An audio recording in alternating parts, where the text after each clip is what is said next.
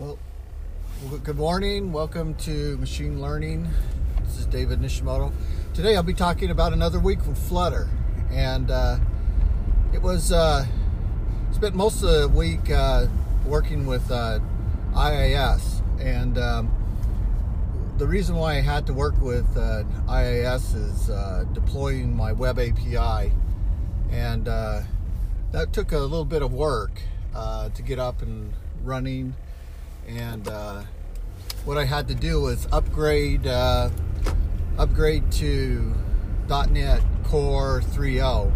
And the reason why is because a lot of the code examples for cross-original request was done now in 3.0, and I wanted to make sure that my using course was, which is a reference to the cross-reference capability, so I was implemented in 3.0.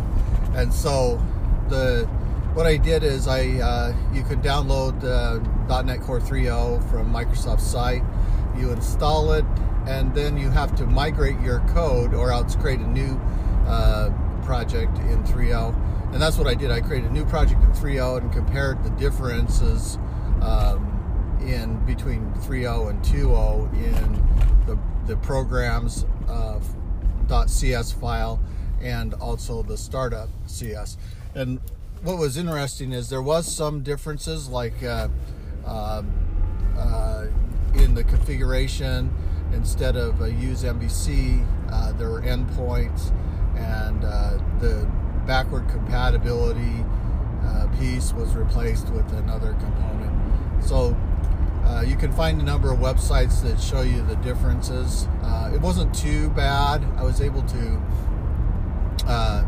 get the startup changed, and then the programs.cs changed. So that was good. And then I was able to compile it. I also had to upgrade my entity frameworks to 3.0, and also my SQL entity frameworks.SQL packages, and you just use NuGet to do that. And so once I was able to upgrade those to a stable version that everything would work, then I tried to do my deploy. And first, when I did the deploy, I didn't realize that in 3.0 it wanted to know about the context connection strings and also the regular connection strings for your local database connection. And it was detecting the local database strings from the json configuration file, but then I had to cut and paste those connection strings in for the context and then redeploy it. So you want to also set it up so that your web API is under secure certificate, and that protects your API, and now you can make your call from your development environment. So my development environment sits on my MacBook Pro. I run it under Visual Studio Code for the Mac, and then it makes calls to the endpoint on the SQL on the IIS server, and using a secure connection. And that's nice configuration. One of the things that I noticed with Flutter this week, as I was working with connecting to the data and getting data back, and understanding the asynchronous process, is that you need to make sure that the state object has been mounted before you make the call, so that the variables and things that you're referencing are in existence, so you don't get null errors. If they don't exist, then you could run the chance of getting a null error. So here, I'm going to walk you through kind of like the state machine, how I think it's working, and I'm I'm still new at this. This is the second week working with Flutter, but I do have a lot of understanding just from doing the code this week, and I think maybe this might be insightful to you as you're doing your first database connections, and you're trying to get your Flutter to talk to the web API. I do like the fact that you can use Fiddler as your reverse proxy, sitting in the center between the client and the server to watch the traffic. Also, you can use Chrome Inspector, and you can see what the error messages that you're going to run into if there are problems. One of the things that I had to do with Fiddler that was a little interesting to get it to communicate with the web API is with the .NET Core 3.0 was I had to set the proxy settings configuration to allow for TLS 1.2, and I had to search Stack Overflow for a little while to find that. It doesn't default to that, and you have to add that configuration in so that your Fiddler can talk to your web API through the secure connection. And so once I added that, then Fiddler was able to see the API, and I was able to do an execute on a get and get the JSON string back. So I was happy about that. Okay, so going back to Flutter, basically on the Flutter side, we have a stateful object. You have a root. It calls the stateful object, or a stateless object, and then that stateless widget then calls a state, extends a state of that type of stateless widget. And the state object has a build. So the only thing that the stateless widget does is it calls the state object. And the state object has a build function, and that build function is called by default when it's first instantiated, and also every time the set state is called. So every time you do set state, the state is updated, the variables, private variables are updated, and then that widget is re-rendered, invoking the build method. And so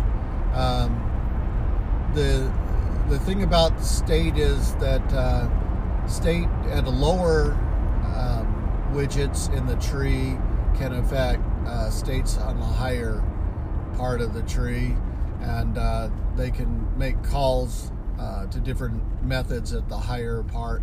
What I did is I put my widget APIs, all my endpoints, in a class called API widget, and it inherits from the inherited widget type.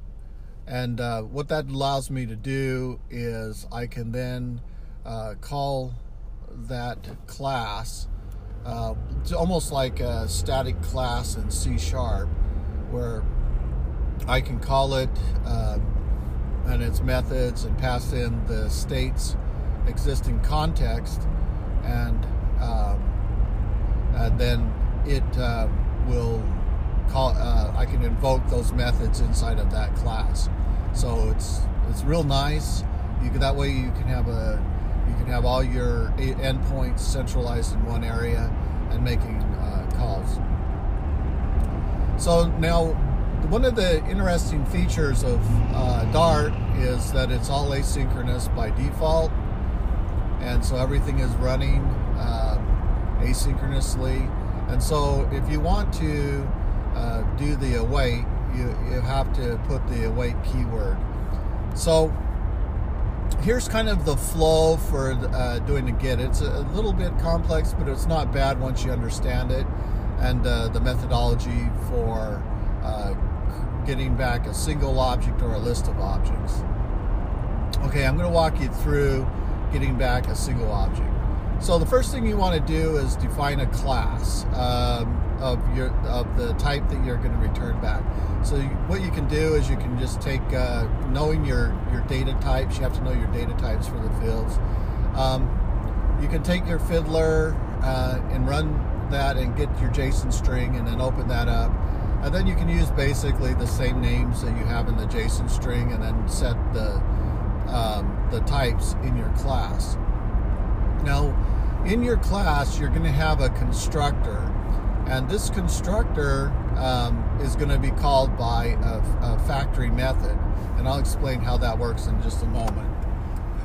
But in the constructor, you'll have the parameters, and each one of the parameters is a binding to the attribute in the class. So if I've got field 1, I'm going to have a parameter of this dot field 1, and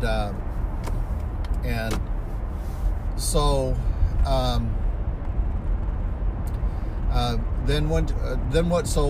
what you do is you map each one of the fields, incoming fields, to the constructor fields. So you'll have this field 1, comma, this field 2, etc. Okay, that takes care of the constructor. So we're going to get the data into the class through the constructor. Then you're going to have a factory and what you call, you created just a function. What I called it was from JSON, and then it'll be a map type of dynamic, string and dynamic. And what that does is they're converting everything into key value pair. So as you pass that string in, it's a key value pair, and now you can access the particular type of the JSON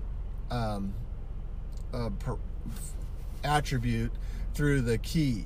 So you give it the key, which would be bracket, quote, and then the name of the field in the JSON string, and then that is then bound to the constructor of the class. So then each one of those fields from the JSON is being mapped now directly into the parameters for the constructor. So that's the general idea. So then when you do a get, it is going to return back to you a response, and then when you parse the response, you're going to do JSON parse, and then you're going to do the response dot body as the parameter, and then that will create a key value pair. You're going to cast that to your class type, and so by casting it, you create a dictionary or a mapping, what they call mapping, and it's basically a key value pair. Then once you have that, then you've got basically a map, and then you can call the map function, give it the class type as the type in the generic. So it's a map, and then less than, greater than, and then you put in your class type, and then you'd have a lambda function. And so what that's doing is the lambda function is taking every map object. So you're going to have, map object represents a class in JSON form, and it's going to then call its method from JSON, and it will pass in the JSON string as a dynamic text, and that will be converted into the class type of that you've specified. And then at the very end, you call toList, and that forms now a list of class objects, a collection of class objects. So that's kind of the intense part for a list. If you weren't doing the list, all you would need to do is then just get the JSON, do a from JSON, and pass in the object and the objects from JSON, and then it will return back a class. So it's just the simple form to that. So that's kind of like, in a nutshell, how to communicate, how to take JSON and deserialize it into a class. And then going the reverse, you can take a class and you can serialize it into JSON, and then you can do a put and a post or a delete back to the web API. So one of the things that's kind of interesting about working with JSON is that at first you're kind of it's a little bit kind of like working with text. It has to kind of match up. It's more like conventional programming where naming is very important, and then you're able to line things up that way. So in the case where if you look at this process, kind of breaking it down, you get a list of dictionary items or maps, and then you apply a mapping function on that of a class type. So you're going to take that dictionary item and you're going to deserialize it into a certain class type, and then you'll use a lambda function to invoke the class's factory pattern. So there's in Dart you have two object-oriented patterns that are very popular. One is the factory pattern, and basically a factory will generate a object of a certain class type, and that's done through abstract classes. And then the other pattern that you'll see is the builder pattern, and the builder pattern takes a set of parameters, and it's invoked of a certain class type, and then it will generate classes of that type, one or more classes of that type, and objects of that type. And so the Dart has list view builder, grid view builder. There's the one where it's looking at the stream. If there's some changes in the stream, it causes a builder event. There's an orientation builder, so if you do a rotation, like you rotate it from landscape to portrait or portrait to landscape, it may cause that builder to run again and then utilize the space appropriately. So there's a number of builders that it uses in those patterns. So when you're thinking of when I read the documentation, I haven't really experimented with this because I haven't got too heavy into builders yet. But when I looked at it, I thought, well, okay, so now you've got a builder, and it's watching conditions. One of the things that it said is that builders can load lists on demand, so it would know when to retrieve more information from the server and pull data in. So I'm kind of wondering if with these builders is that they're kind of dynamic. So when you get a stream of data coming back from the API, the thread immediately starts utilizing that incoming data and invoking the builder, and it's then mapping JSON into class structures, and then those class structures are then being sent to builder objects, and then the builder is then inserting these new objects into the list view. So then you'd have like, it's kind of like similar like the way you do any asynchronous programming, is that as the data is coming in, you're enumerating through that data on demand. So in a classic example in C# would be iQueryable. You don't actually invoke the resource until you call the for each, and then it invokes the resource and makes the connection, and then calls the data. So all the definition is stored, and then when you call the for each, it's invoked, and you get data back. And so then it makes the journey over to the server. And the reason why you like iQueryable is let's say you have a huge list of data. Let's say you have 1 million rows of data that you're going to cycle through. You don't want to put all that data into one collection and pass it around. That's just a lot of resource.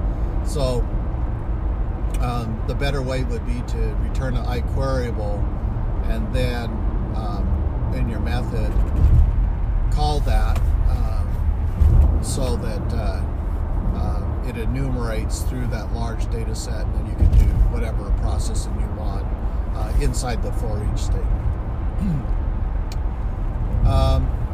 And so that's kind of the nice feature, I think, with Stream Builder and these builder patterns, is that you can take advantage of the asynchronous capabilities. Well, we'll have to see more how that works, because that's some of those areas that I haven't got into yet, but I plan on looking at next week. What my strategy is, and you might want to follow this same strategy, is when you have more time, be looking at the data processing and the state processing of Dart, and then where you have less time, practice more of your UI. So this morning I was practicing more of the UI, and that included things like I was looking at how to create a drawer. So the hamburger icon on the app title can be done in the scaffolding. And so the scaffolding has a title, you have a body, you have a top navigator, you have a bottom navigator, and then you have drawing, and then you have end drawing. So end drawing's for if you do a swipe from the right side to left, or from left to right. So you do a swipe out, and then the drawer is when you tap the hamburger icon. And so what happens is you have a drawer, and it is a class type, and it has a children widget, and then you insert into their rows. Now rows is another class type in Dart, and it also has multiple children. So you could have inside of a row. Think of a row as a table cell in Swift. So it's just a cell,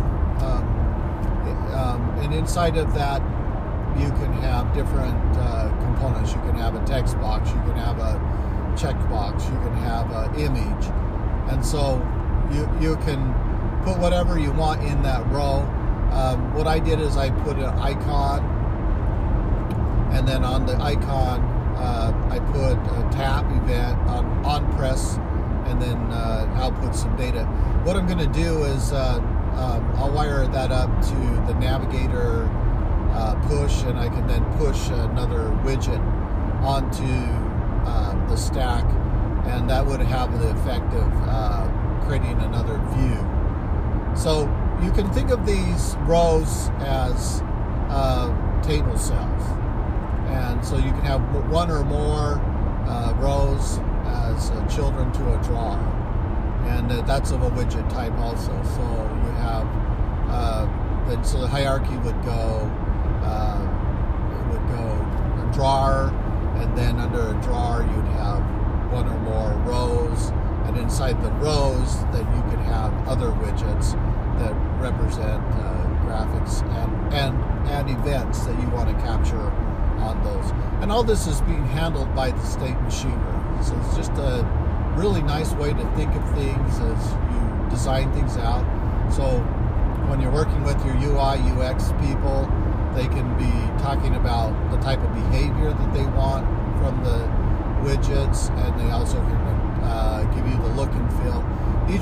Now one of the interesting things about Dart that you'll notice is that you don't have any CSS. CSS is now being handled by all of the attributes on the class, and so in order to get like a bounded box, you would call the class for drawing a box outline, and then you would set the width and the color of the box, and then the whether you want to have it dashed and stuff. And all these are attributes in the class. So that's going to be one of the reasons for having an editor for Dart. It's going to probably be a must, is that you're going to have different styles that you're going to want, and you're going to want the machine to generate up the code for that. You can do it yourself. It just requires a little bit more typing, but I can see where the editor could do a lot of that work for you and put you back in the driver's seat of just creating the layouts to the UI UX specifications, colors, and making the look and feel look more like what the presentation should be. So those are some of the little gotchas. But you can do things like rounded corners, square boxes, dashed lines. All that can be done, and so kind of the nightmare of CS is leaving with Flutter, and you're getting into more control on each one of the widgets for a look and feel. You have a theme, and this is a high level that applies generally at the application level, and that can create things like your default fonts and colors and the background colors and things like that. But then down in the actual widget yourself, you don't use CSS, you use different classes to create the look and feel. So everything is programmable. And that's going to be the nice switch, is moving from a scripting language to a programmable language. I think CSS was starting to move this way, but Flutter has definitely incorporated that. Maybe some point in the future it may have some hybrids where you could incorporate CSS attributes into widget components. I didn't research that, but it looked like from the documentation that they wanted you to do it from a programming standpoint. So there's a lot of information this week. The important thing is when you're setting up your HTTP is you're going to go into your PubSec YAML, and you get used to using that. It's a positional language, just like Python, so you have to be really careful and to make sure that you put your parameters in the right position. Don't have white spaces in certain areas. Run into some articles where they were having problems because of white spacing. So you for HTTP, you give it the package name and then the version, and you can use a plus to get the latest version. So you can give it the version, and then you use the plus and then sign at the end, and that'll tell it to get the most latest version. And then as soon as you hit save, then it will do a pub get, and it'll go get that package and bring it in, and it'll check your PubSec YAML to make sure it can parse it correctly. If you can't, it'll give you errors, and so it'll grab that package, bring it in, and then you can import the package. So then you put in your code package where you're going to use this, then you do an import your HTTP, and then you package, and then you do an as HTTP, and at the end of the package path for that, and you can find that on the web on the path, and then you could treat that as a server component, and you can, inside of your method, you do http.get, then you give it the URL, and you can set that base URL as a variable, and then you can do your RESTful calls like /API/ your controller name / and then API function that you're calling / and then a parameter you're passing. Very nice in that sense. And then you can do a dot, and I believe it's duration, and then you can pass in a amount of time before it times out. So how many milliseconds it should elapse before you throw an error.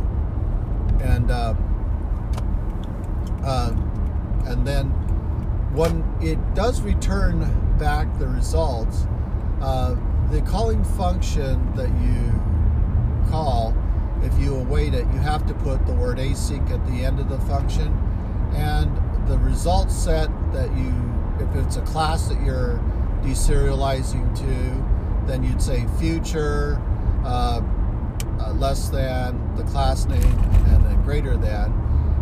If it's a list, then you'd say future list and then the type of the class, which would be the class name, and then return that list of class that you've used after you've parsed the JSON and then deserialized the JSON maps into a list of class items. So when you're thinking about it, it's really quite simple. You're just taking your JSON web API, converting it into a mapping collection, and then taking that mapping collection and converting it into a list of collections. So that's what you're doing. So that's the simple part. Everything else going back to the server is you work in classes inside of Dart. You work in widgets, and you're basically creating state machinery, and you're affecting you're calling methods of different parts of different widgets, and you're using class structures to contain or encapsulate your data, and also provide your behaviors and functionality. So it's truly object-oriented programming in its finest form. It's state machinery. It uses two object-oriented patterns that are very popular, the factory pattern and the builder pattern. And so I guess, okay, so what's the plan now? Okay, so now the plan now is to continue to expand the functionality to the database, to build more than one call, since it's